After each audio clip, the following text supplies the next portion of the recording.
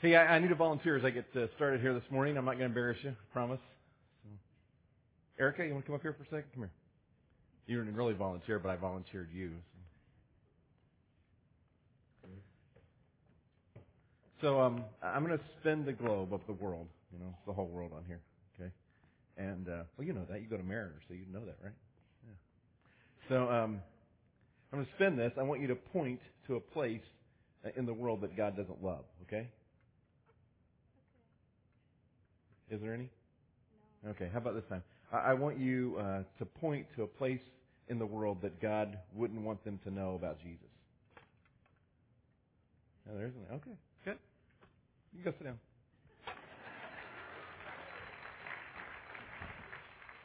I'm glad you didn't point to anything.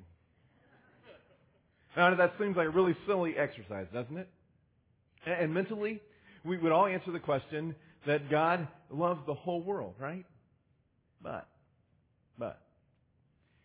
when it comes to our attitude and our actions, do they really demonstrate that we believe that God loves the whole world? For example, parents, if your son or daughter came to you this afternoon and said, you know, I think God is really calling me to go to Afghanistan and tell the people there the story of Jesus, how would you respond to that? If a young man or woman, after they have graduated, decides they want to enter the military, there is a little bit of us that has fear for them, but our overwhelming response most of the time is, that's great, we're so proud of you for wanting to go serve our country. But if the same young man or woman comes and says, I think I'm being called to go to Iraq and tell Muslims the story of Jesus, we're not so quick to respond eagerly, aren't we? I mean, if we're honest, we kind of want to talk them out of it. We want to say things like, do you know how dangerous that is? Are you sure you really want to go someplace like that?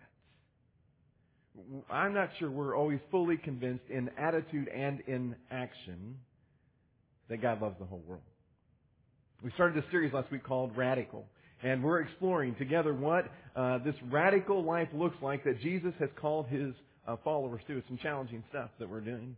And I told you last week, I'm encouraging you to read this book called Radical. And if you haven't already gotten a copy, I want to encourage you to go online this week, get one ordered, and join us in reading this book. It's great stuff. A lot of us are reading it. And I think it will challenge you and really be a good companion to what we're talking about here. We started last week trying to lay a foundation, and I started last week by talking about the African impala, the animal, not the Chevy. And we said last week it can jump like 13 feet in the air, and it can jump 30 feet out. Incredible what it can do. But a lot of zoos contain them with just a 3-foot wall because an African impala will not jump where it can't see. And a lot of us are living life behind a wall because we are afraid or unwilling to jump into the life that Jesus has really called us to live. And we're exploring what that's all about. We said last week there are 2 questions that we have to wrestle around with when it comes to this whole issue. The first is, do I believe Jesus? Do I simply believe what He says and promises to be true? And secondly, am I willing to obey Jesus? Am I willing to do what He says? And so as promised today, I want to begin to examine what it really looks like to live this radical life in some practical terms. And part of living a radical life is having a heart for the whole world. In fact, one of the final instructions that Jesus gave to His followers before He left earth was a very radical instruction. Jesus said this to His followers and to us. He said, so go, notice that word, go, and make followers of all people in the world. Baptize them in the name of the Father, the Son, and the Holy Spirit. And we have to ask when we read that question, do I believe Jesus? When He says, I want you to go, and I want all the people of the world to be followers. I want them to have that opportunity. Do I believe Him? And secondly, am I willing to obey Him? What's my part in making sure that the whole world has an opportunity to know Jesus? I read an interesting quote this week that I think has application to today and to everything we're doing in this radical series. It's by Pete Wilson, who is the pastor of a rapidly growing church in Nashville. It also happens to be called Crosspoint. He says this. He said, the problem for so many of us is we want our dreams more than we want God. We want our life to turn out the way we want it to turn out more than we're willing to trust Him with our lives. We trust Him with our eternity, but we don't trust Him with our lives here on this earth. And there's some truth, isn't there?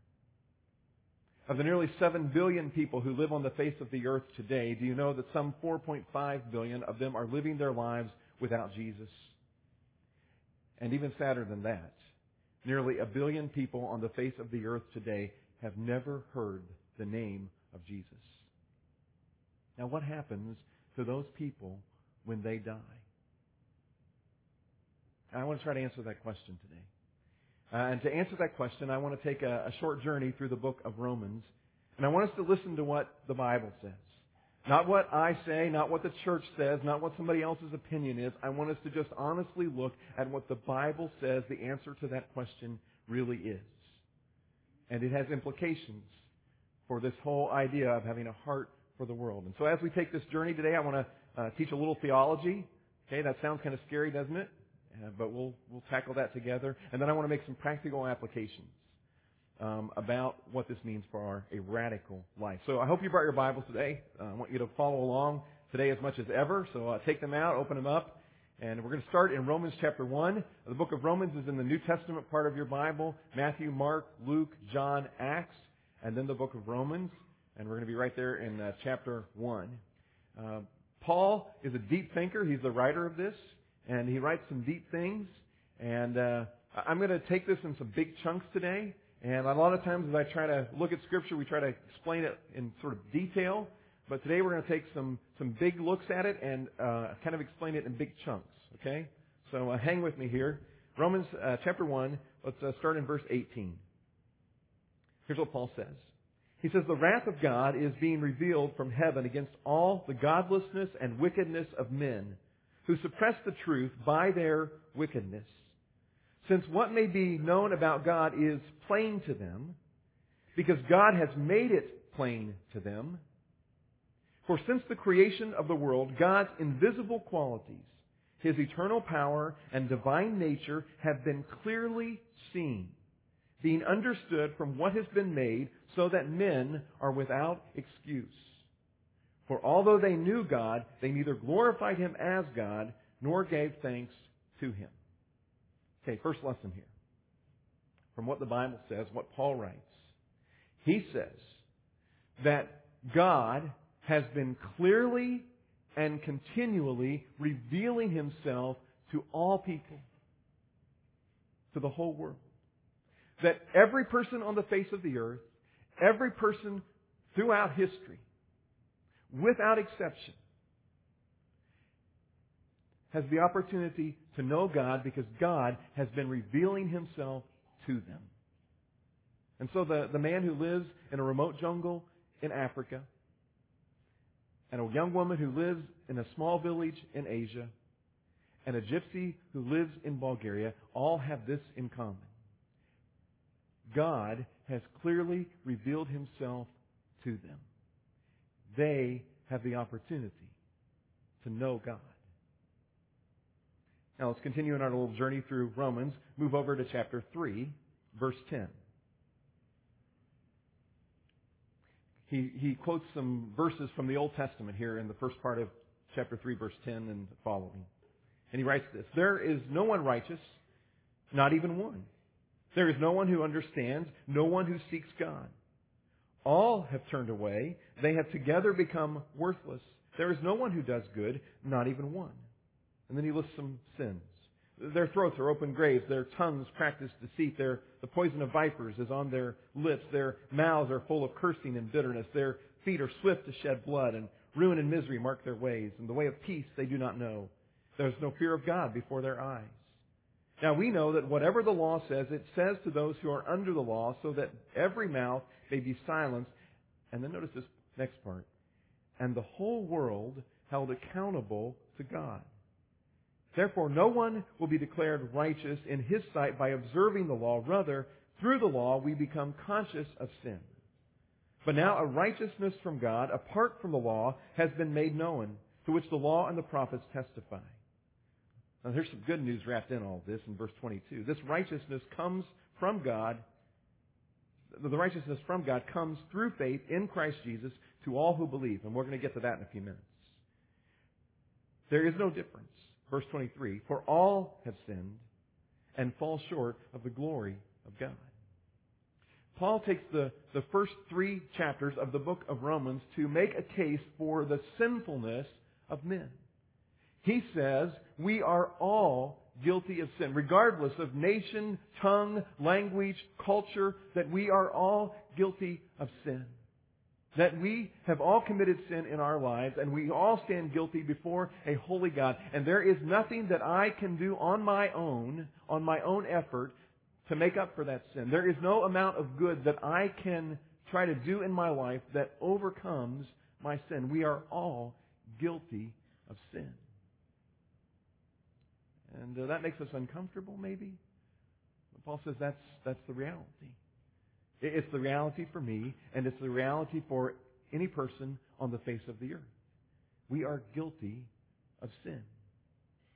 Now, sometimes people ask the question, well, what about the innocent guy who lives in the remote jungle of Africa? Surely God doesn't hold him accountable for his sin. Well, the first part of the answer to that question is, according to what Paul says, there is no innocent guy in the remote jungle of Africa. According to what Paul says, the Bible says, not me, the Bible, they are guilty of sin. And they are held accountable for that sin. I've heard people say, well, what if they've never heard the story of Jesus? Certainly they would go to heaven, right? And if you follow that line of thinking, suppose a young girl comes from a gypsy village in Bulgaria to become a student at Florida Gulf Coast University, and you happen to bump into her first day at class there, and in the conversation you quickly realize this girl has never heard anything about Jesus. And if that line of thinking is that true, that as long as she's never heard anything about Jesus, she'll go to heaven, then you know what the best advice you could give her would be? You ought to tell her, if anybody tries to tell you about Jesus, you put your hands over your ears, scream loudly, and run as fast as you can in the other direction. But you see, that's not what Paul teaches here. What Paul says here in the Bible is that she is accountable before God because she is guilty of sin. And she needs to know the rest of the story. And the rest of the story continues in verse 24. And here's what Paul says there. He says, we are justified freely by His grace. That's by God's grace. Through the redemption that came by Christ Jesus. We can be redeemed through Jesus. Verse 25. God presented Him as a sacrifice of atonement through faith in His blood. He did this to demonstrate His justice because in His forbearance He had left the sins committed beforehand unpunished, the sins that happened before Jesus came. And He did it to demonstrate His justice as the present time, so as to be just and the one who justifies those who have faith in Jesus. Now, what's he saying there? Well, this is the good news. What Paul says here is he reminds us that Jesus Christ came and died on the cross and rose from the dead to pay the penalty for our sins. And through Jesus' death on the cross, our lives can be redeemed. We can be saved. We can be assured of a relationship with God. We can be assured of spending eternal life with heaven. There is a way of salvation. There is only one way, but there is a way of salvation, and it is through Jesus Christ. And that's the good news. And that good news is true for anybody on the face of the earth.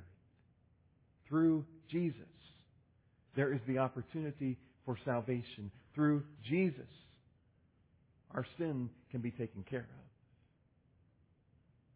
Now the journey continues if you'll flip over to Romans chapter 10. Because there is one more step in this whole process in God's plan for the world. And here's what he says in Romans chapter 10, beginning in verse 13. He says, everyone who calls on the name of the Lord will be saved. That's good news. And then he says this in verse 14. How then can they call on the one they have not believed in? And how can they believe in the one of whom they have not heard? And how can they hear without someone preaching to them? And how can they preach unless they are sent? As it is written, how beautiful are the feet of those who bring good news. Now, there it is. That's God's plan for making sure that every person on the face of the earth has an opportunity to hear the story of Jesus, has an opportunity for salvation. he actually does it in reverse order. But let's take a look at what he outlines there for us. He starts, or his process starts by saying that God sends people. That's the first step in his plan. He sends people. And when these people go, they preach. Which, that sounds maybe scary, but simply what he's talking about, they tell the story of Jesus. They tell the gospel, which is the story of Jesus. He says that as they preach, there will be those people will hear. As they share the story of Jesus, people will hear the story. And among those who hear, there will be those who believe. Now, he doesn't indicate that everyone will believe, but many will believe. That's God's plan for reaching somebody in the remotest part of the earth. If someone goes and tells the story of Jesus and they hear it, many will believe. God wants people of every tribe, tongue, and nation to have that opportunity. In fact, there's a great picture that is painted for us in the book of Revelation about what it's going to look like in heaven. And there it describes that before the throne of Christ will be people of every tribe, tongue, nation. People from all over the world, from the remotest parts of the earth, will be gathered there before the throne of Christ. That is God's heart, and that is God's plan. There's two more steps in this process, and I didn't leave myself room. He says that those who believe, they will call on Jesus. And everyone who calls, he says, will be saved. You see, that is God's plan. But when you look at it, where's the opportunity for this process to break down? Where is the weak link in this chain? You know where it is? It's right here at the top. We are often the weak link in the chain because we fail to realize our responsibility to go and to tell the story. And we maybe sometimes think, well, that's somebody else's thing. Somebody else is called to do that. And that doesn't seem to be what the Bible indicates. When Jesus called his followers to go and to tell people, he didn't seem to say, well, it's only certain people. He indicated that was a responsibility for everyone to go and to tell. If you ask the average Christ follower in the average church in America, churches like this, if you ask them, what is the message of Christianity? Most people would respond with something like this. They would say, well, the message of Christianity is that God loves me. Or maybe they would say, the message of Christianity is that God loves me so much that Jesus died on the cross. But who is the object of that message of Christianity? Me. And that may sound like that's biblical Christianity, but that is not biblical Christianity. That is not the message of biblical Christianity because the focus is on me. But you know what? That's in a form of American Christianity that we have bought into. We've bought into this form of American Christianity that says, I'm going to pick what church I go to based on whether or not the music fits me or the programs fit my family.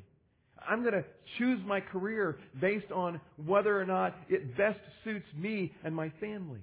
I'm going to pick my clothes and my car and the house I live in based on what best fits me. But that's not biblical Christianity.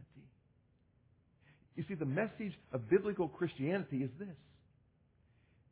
God loves me so that I can share His love and tell other people and make His name known to other people. The object of biblical Christianity is not me. The object of biblical Christianity is God. And God's name being increased, His fame being increased around the world.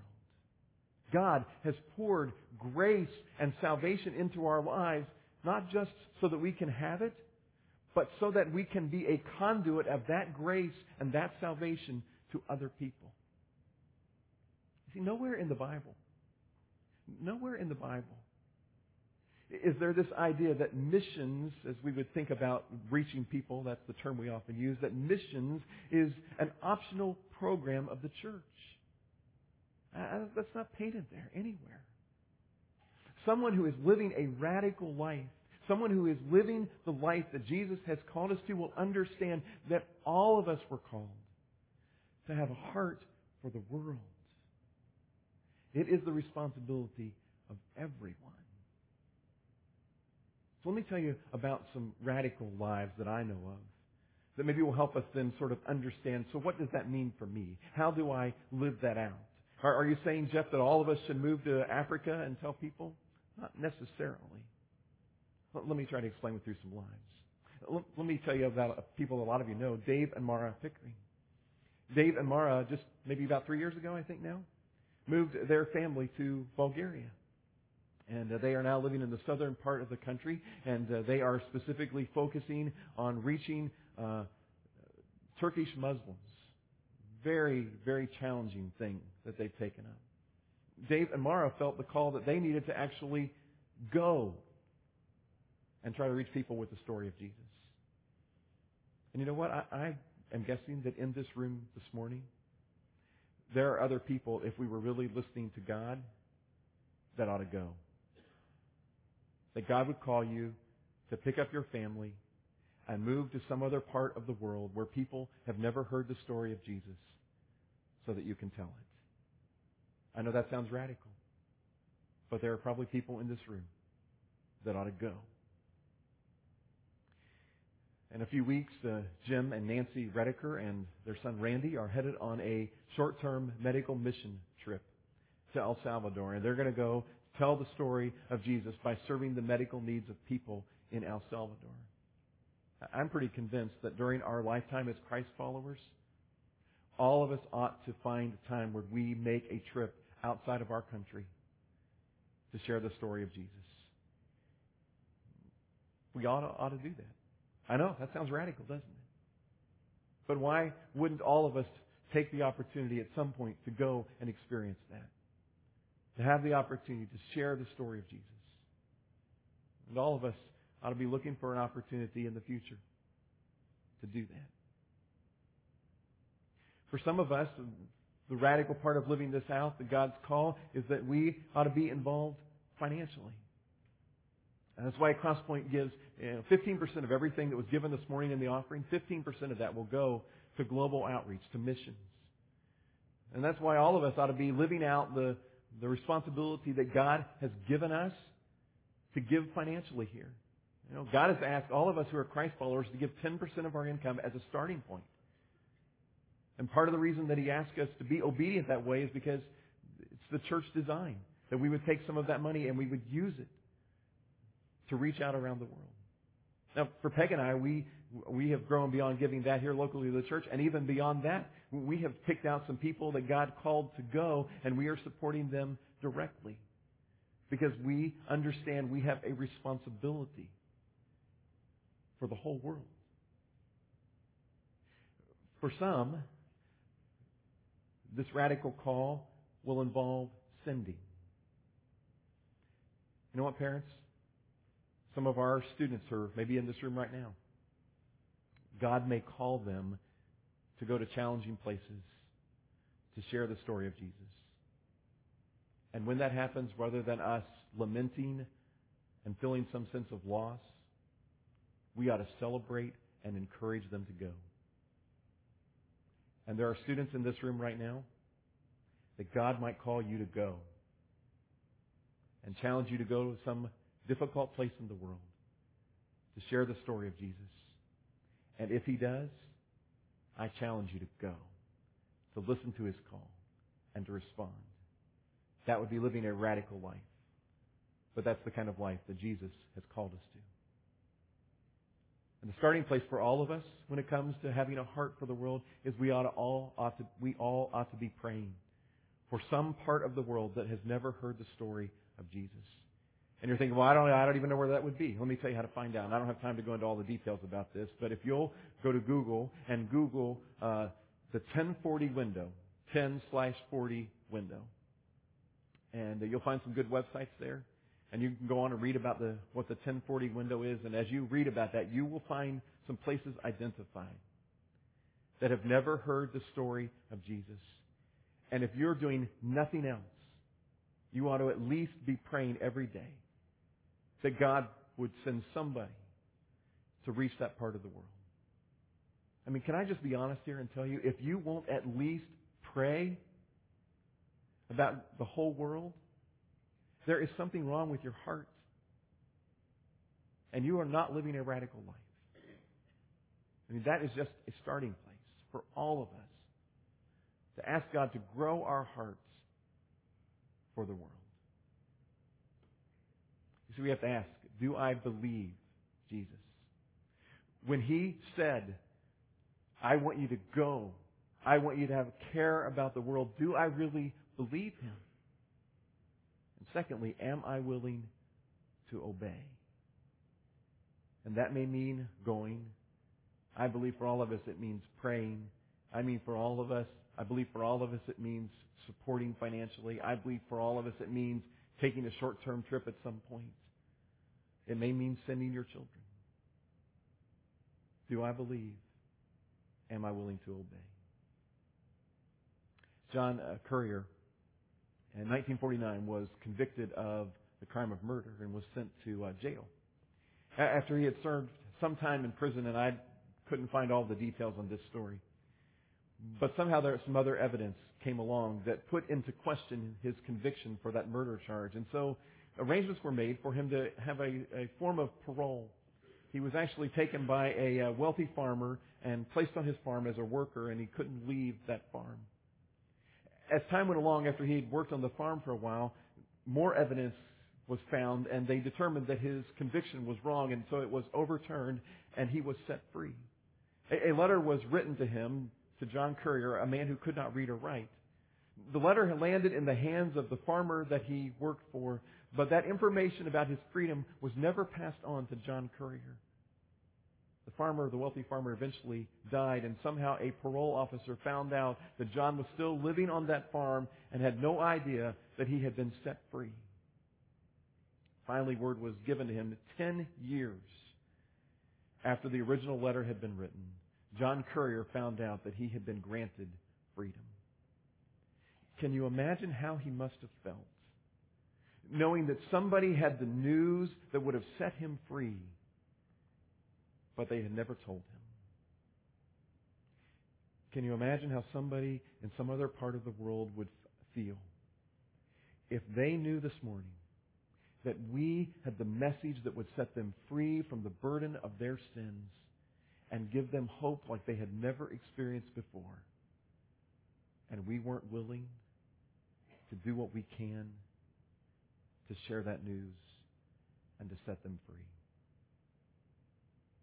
Paul ends that section in Romans that we read by saying, as it is written, how beautiful are the feet of those who bring good news. I hope we have beautiful feet, because that's part of living a radical life. Would you pray with me? God, this challenges me, because there have been times in my life that mentally I would have said I cared about the whole world, but my heart wouldn't have matched up with that. And I thank you for the transformation that's taken place in my life over the last 10 years. God, today I am someone who not only knows it mentally, but it's in my heart too.